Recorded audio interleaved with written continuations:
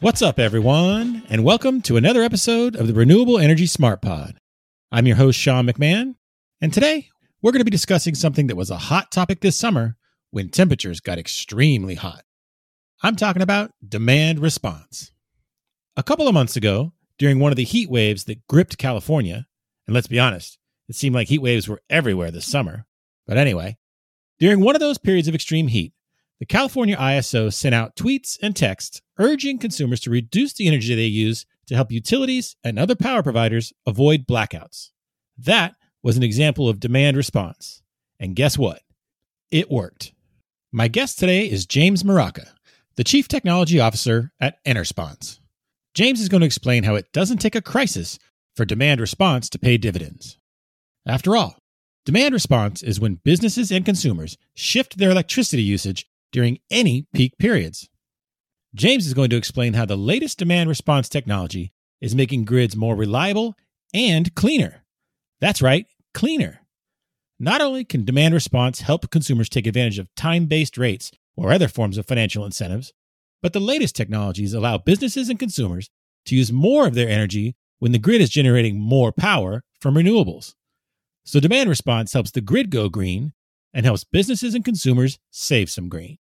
So I'm excited to get to that conversation with James. But first, here's a quick word from the sponsor of today's episode, ABS Quality Evaluations. Get serious about sustainability. Assurance services from ABS Quality Evaluations can guide you with ISO certifications for environmental, health and safety, energy management, and more. Our globally accredited experts can help you become energy efficient and save overhead costs.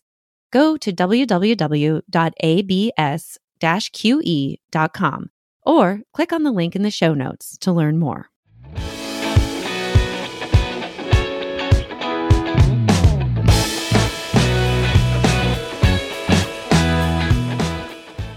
Hello, everyone, and thank you for joining me for today's episode. I'm pleased to welcome my guest, James Maraca. James is the Chief Technology Officer at Enersponse. James, how's it going today? Good. Thanks for having me. Excited to be here. Yeah, I'm excited to bring you on. Talk a little bit about demand response. A lot of our audience might know what that is and how it functions in the marketplace, but let's kick things off here with a basic question. What is demand response, and what kind of role do you think it'll play in the energy transition? Sure. Demand response, I guess how I look at it, we look at it, is the utility has a bucket of money that they need to try to accommodate and keep up with people's energy growth within a region. They can spend that on new generation, power plants, solar, whatever else it is, or they can find ways to save energy. And we're on the save energy side. So demand response, we're definitely trying to go out and find customers who have something that they can shut down when prices are high, when grids are stressed, when supply is limited. And those things could be supermarkets, lighting, heating, cooling, refrigeration. It could be a water district with a pump using gravity feed rather than their booster pumps, and manufacturing plants, all kinds of loads. But everybody has something to give. So we're looking at demand response, and specifically automated demand response, as connecting utilities, grid prices, CO2 emissions, back to energy management systems on site, and shutting those down at really fine grained periods when the grid needs it most. Okay, so you give a few examples of how this would work. So say you're at a supermarket and software is telling them, hey, now would be a time to kind of throttle things back. How long does that last? What kind of levels are we talking about here? Sure. So every customer is different. Every vertical is different. If we're looking at, say, retail stores, there's not much inside the building, right? You got some lighting, heating, cooling systems. And what we'll do is there's a program for everyone. And we go out and try to find customers with limited energy or lots of energy to save, and find a program that fits their needs. So in a retail example, heating, cooling, everyone can give 1-2 degrees of temperature setback for an hour, 2 hours. And then what we do is we receive a signal from the utility from 4 p.m. till 6 p.m. Please shut down. We then pass that on to that retail customer, and they adjust their temperatures by 2 degrees and coast, or allow the building to warm up by a couple of degrees, and all within the comfort range. We want to make sure that customers aren't annoyed, the salespeople and staff inside aren't annoyed, and we don't want to disrupt things. We're looking for those longer term. We want them to participate next time as well. supermarkets, larger loads, refrigeration, anti-sweat heaters, the thing on the front of the freezer that makes you be able to see the frozen peas. We'd be able to turn those off. They use a lot of energy. Water districts, pumping loads, so pumping water to the top of a hill into a reservoir and then into a tank, and using gravity rather than electrically or a powered pump to shut down those pumps and use gravity as the mechanism for distribution throughout a grid. So much talk these days in the U.S., in the energy sector specifically and renewables, is all about the Inflation Reduction Act. So how does this demand response technology, what kind of role can it play in that? Sure. So as InnoResponse, we are a DR provider, or we're energy markets access for a number of customers, as I said, different verticals across the spectrum. And we do that not necessarily, we don't call a retail store or a supermarket and say, shut something down. What we try to do is, and do is automate all those shutdown activations, right? We connect two systems, heating, cooling systems, energy management, SCADA systems in water and industrial uses, and aim to partner with those control providers, importantly, who gain us access to the controls at those sites. One site in Southern California, as a water district, or maybe you're a local supermarket regional chain with 100 and so on, right? Trying to access all of those en masse. So where I'm going with this in specifically for our IRA is it's the feedback that we're getting from our partners that are going to make a lot of benefit and use from some of the things that are within that. And I guess part of the major feedback that we're getting from control providers or manufacturers, in particular, battery storage, on-site generation for CHPs, or whether it's gensets. One of the big key takeaways is the ITC, the credit for projects, is being increased or extended to 2025, and it gets you 30% off project costs. So one of our go-to market strategies for quite a while, since inception, has been using rebates, whether it's in an auto DR rebate, $200 a kilowatt for a project available for automating load that was there, but not necessarily controllable, and putting it into a program.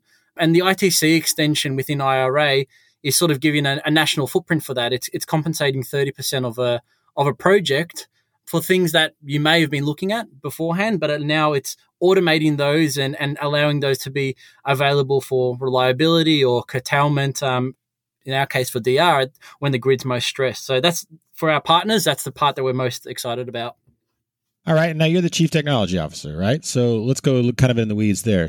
What new technologies are either on the marketplace or in the pipeline that will kind of enhance demand response offerings? Yeah, sure. It's definitely, for us, automation at scale.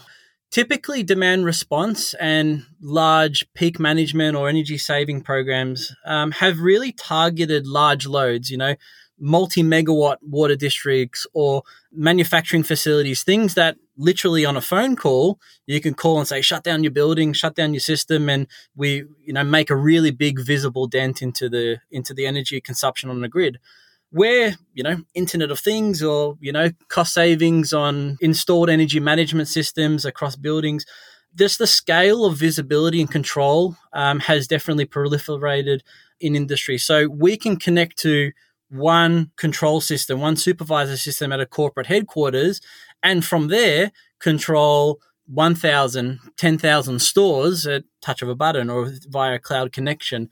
So for me, being able to continually automate scale of sites, it's bringing on more sites in more markets, but also lower kW sites or curtailable sites, 25 kW, 50 kW, things that, number one, you couldn't call on individually. I couldn't call 1,000 stores across the country and shut down. And it was cost prohibitive to call a single 25 kW site previously. But in aggregate, in a region across the country, by doing an API or an on-site connection or cloud-to-cloud connection, be able to get that scale that hasn't been able to happen before. All right. Now, if we were going to kind of take this technology and not trying to be like NBC Law and Order and ripped from the headlines, but there's been some crises lately, right? There's wildfires in California, there's hurricanes in the Gulf. Are there any examples of how this technology has been used in those cases to reduce demand on the grid?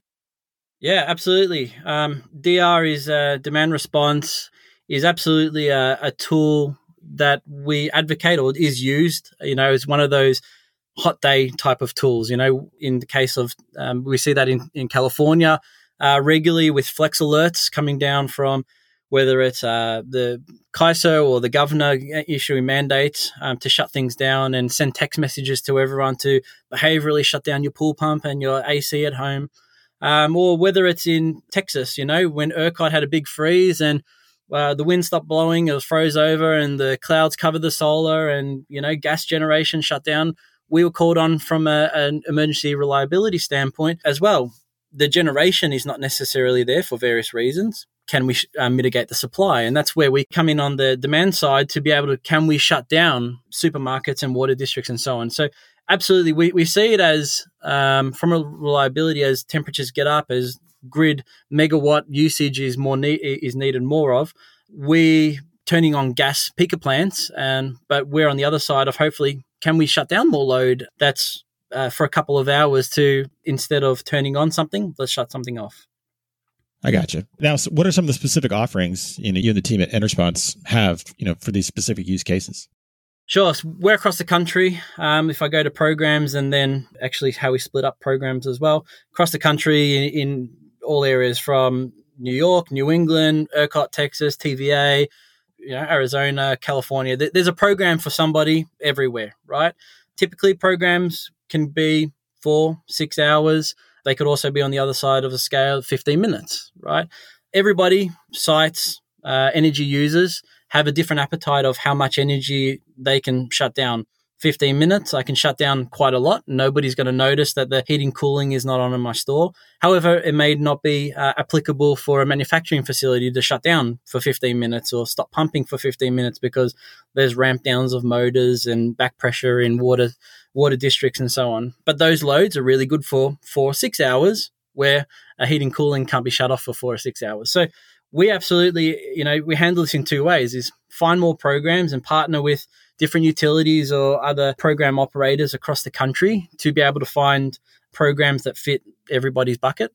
But as an aggregator as well, by being able to match up different types of customers together within a portfolio, we're able to give some customers a little bit of the action on a 6-hour program that they may not have been able to have access to before because they're a small users with a big user and vice versa. So it's that flexibility of a portfolio of program access or within our own portfolio that allows us to match customers up. We'll be right back. Get serious about sustainability.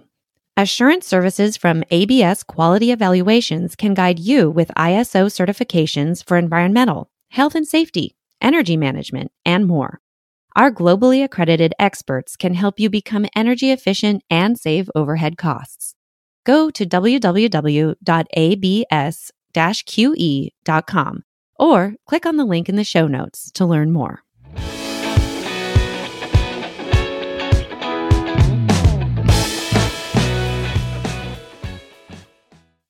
And now back to my conversation with James Maraca, the Chief Technology Officer at EnerSponse.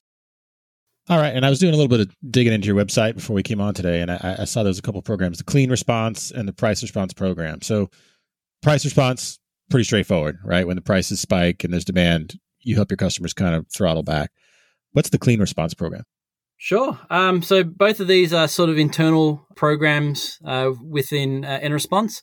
Price Response can actually be a little bit more complicated as well, in not just when the energy's price is high, turn something off. These are happening in real-time markets, right? So again, automated loads that can shut down in 5 or 15 minutes because there's a 5 or 15 minute interval where it's high now. But where that gets a bit more complicated is really partnering with utilities or energy retailers, because some of those customers may have index or wholesale market exposure. Say they have 20% of their bill as that wholesale exposure. So when the price goes high, they have exposure to expensive prices. So we're using that as well with utilities. We can use that as a hedge mechanism, or with customers, allowing them to be able to increase their exposure to wholesale, because we're going to cap hopefully their energy usage and tell them it's high, cap their energy usage. So across the average price of a year, they should actually have a lower average price than because they had hopefully we're only reacting to the low parts of those wholesale exposure prices. From a clean response perspective, similar type of mechanism, right? As an aggregator, as somebody, a company who connects to utilities, we have a lot of data, not just prices, but we're seeing how the renewable makeup of a grid versus fossil fuel generation. We understand what the CO2 or greenhouse gas makeup is at any point in time at a top level ISO level or down to a utility or regional level. So what we're able to do is feed that data in and make educated decisions on the grid is dirty now. Let's tell our customers to shut down so that we're actually increasing the CO2 that's reduced off the grid because it's the dirtiest time. On the flip side, the grid is very clean now. Let's turn on the fridges and freezers. Let's soak up some of that, sun or wind that's generating and actually power our buildings from as clean as energy as we can. So you're sort of shifting or adjusting to the cleanliness or dirtiest of the grid as we can. Yeah, that's interesting. I mean, I think a lot of folks associate demand response with throttling things back, but your program with Clean, it actually tells them when to crank things up. That's fascinating. So obviously grid resiliency is of paramount importance these days. What kind of role does demand response play there? Yeah, DR, again, is really great for resiliency. It's because it's live, because we're automated and understanding what prices are, what generation is being shut down at any given point in time. As we transition to, in quotes, less base load type of generation in solar or wind, and being able to, DR is used as a tool to fill those gaps when maybe the wind isn't blowing as strong and we need to find ways to save energy.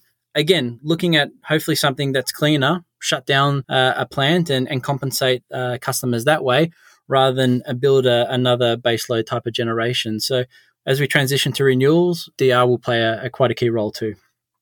So what kind of role can demand response play, in this ginormous trend we're seeing to shift towards ESG? Yeah, it's definitely something that a lot of our customers are using demand response, as I said, as one of those tools to be able to reduce their scope 1, 2 emissions. We are, as I said, combining a couple of those things, clean response, and we're building out impact statements. So I know how much energy a customer curtailed or saved during a DR event. I know when they saved it. I know what the CO2 makeup was on the grid at any given time. And what's valuable to our customers is, as an energy manager for a company, to, quarterly report back to our CFO of DR, not just made us dollars, but actually this is our CO2 impact. And it's one of those extra tools alongside LED bulb replacements or, regassing our HVAC units or whatever else that you use. DR is absolutely a tool to have a bigger impact on your emissions. So it sounds like it's something you can also track across, scope 1, scope 2, and scope 3, right? Your own savings and reductions, but also your customers. And we get a lot of our customers, in that C&I world are supply chain customers, whether they're supermarkets or cold storage or agriculture. So they are, filtering into those other scopes for somebody else as well. So, it's an accounting thing all the way down, and hopefully DR is a great mechanism to pay for some of that accounting and those projects too. So, one of the things I like to do on this podcast is I ask guests for their bold predictions. Do you have any bold predictions about how demand response will impact markets, and grid sustainability in the next, say, 3 to 5 years? We see in demand response as, another tool that utilities or customers can use in, their cost savings, their grid reliability and so on, in various different points. And as I said, as we get closer and closer to automation in real time or using CO2 or greenhouse gas emissions, we can start to do a lot more exciting things with that automation. The reality is that there's a bunch of customers who have connected things or sites that have connected things today. And really for bang for buck, it's a really quick thing to implement to get things connected, to start reducing energy and CO2 emissions today. So it's going to, instead of having years worth of, generation build out of any kind, we can start to shut things down, in a month or two with an integration today to quite large customers. So from, getting peak load management under wraps sooner, it's a great tool. Okay, James. Well, hey, thank you so much for your time. This is very informational and good luck. Yeah, thank you for your time, Sean, and hopefully chat another time soon. That's our show for today. But before we get out of here, I want to say one final thank you to our sponsor, ABS Quality Evaluations. If you like this podcast, please share it with your friends and colleagues, and be sure to follow us on Apple, Google, Spotify, or wherever you get your podcasts. You can also follow us on Twitter, where our handle is @RenewablesPod. And if you'd like a daily dose of renewable news delivered to your inbox, head to smartbrief.com and sign up for the Renewable Energy Smart Brief. The Renewable Energy Smart Pod is a production of Smart Brief, a future company.